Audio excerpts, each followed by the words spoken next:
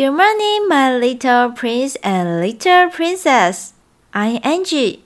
Today's story I want to read Millie, Molly, and Henry. Millie, Molly, and Henry. What is it about Henry? Henry knows how he feels and he owns his feelings. He says no when he means it, and yes if it pleases him. Henry is kind to the girls and nice to the boys. He doesn't blush and he doesn't giggle either. Henry isn't pushy nor is he backward. He knows what he likes and what he doesn't. He doesn't always need a friend to play with or a soul to talk to.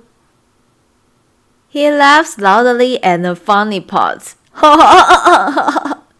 And cries openly through the sad bits. To the cats is a breeze, and making mistakes not a problem.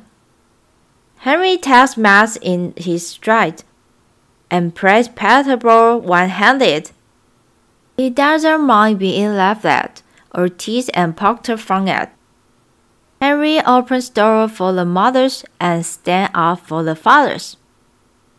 He remembers his pleas and never forgets his thank yous. Henry owns up to his shortcoming and confesses to his weakness. Henry wears his hair straight when everyone spikes it. When tight pants are cool, Henry wears baggies. When blue shirts are in, Henry wears red ones. And who is the most sought after friend in the school? Henry! Henry is Henry, and that's all there is to it.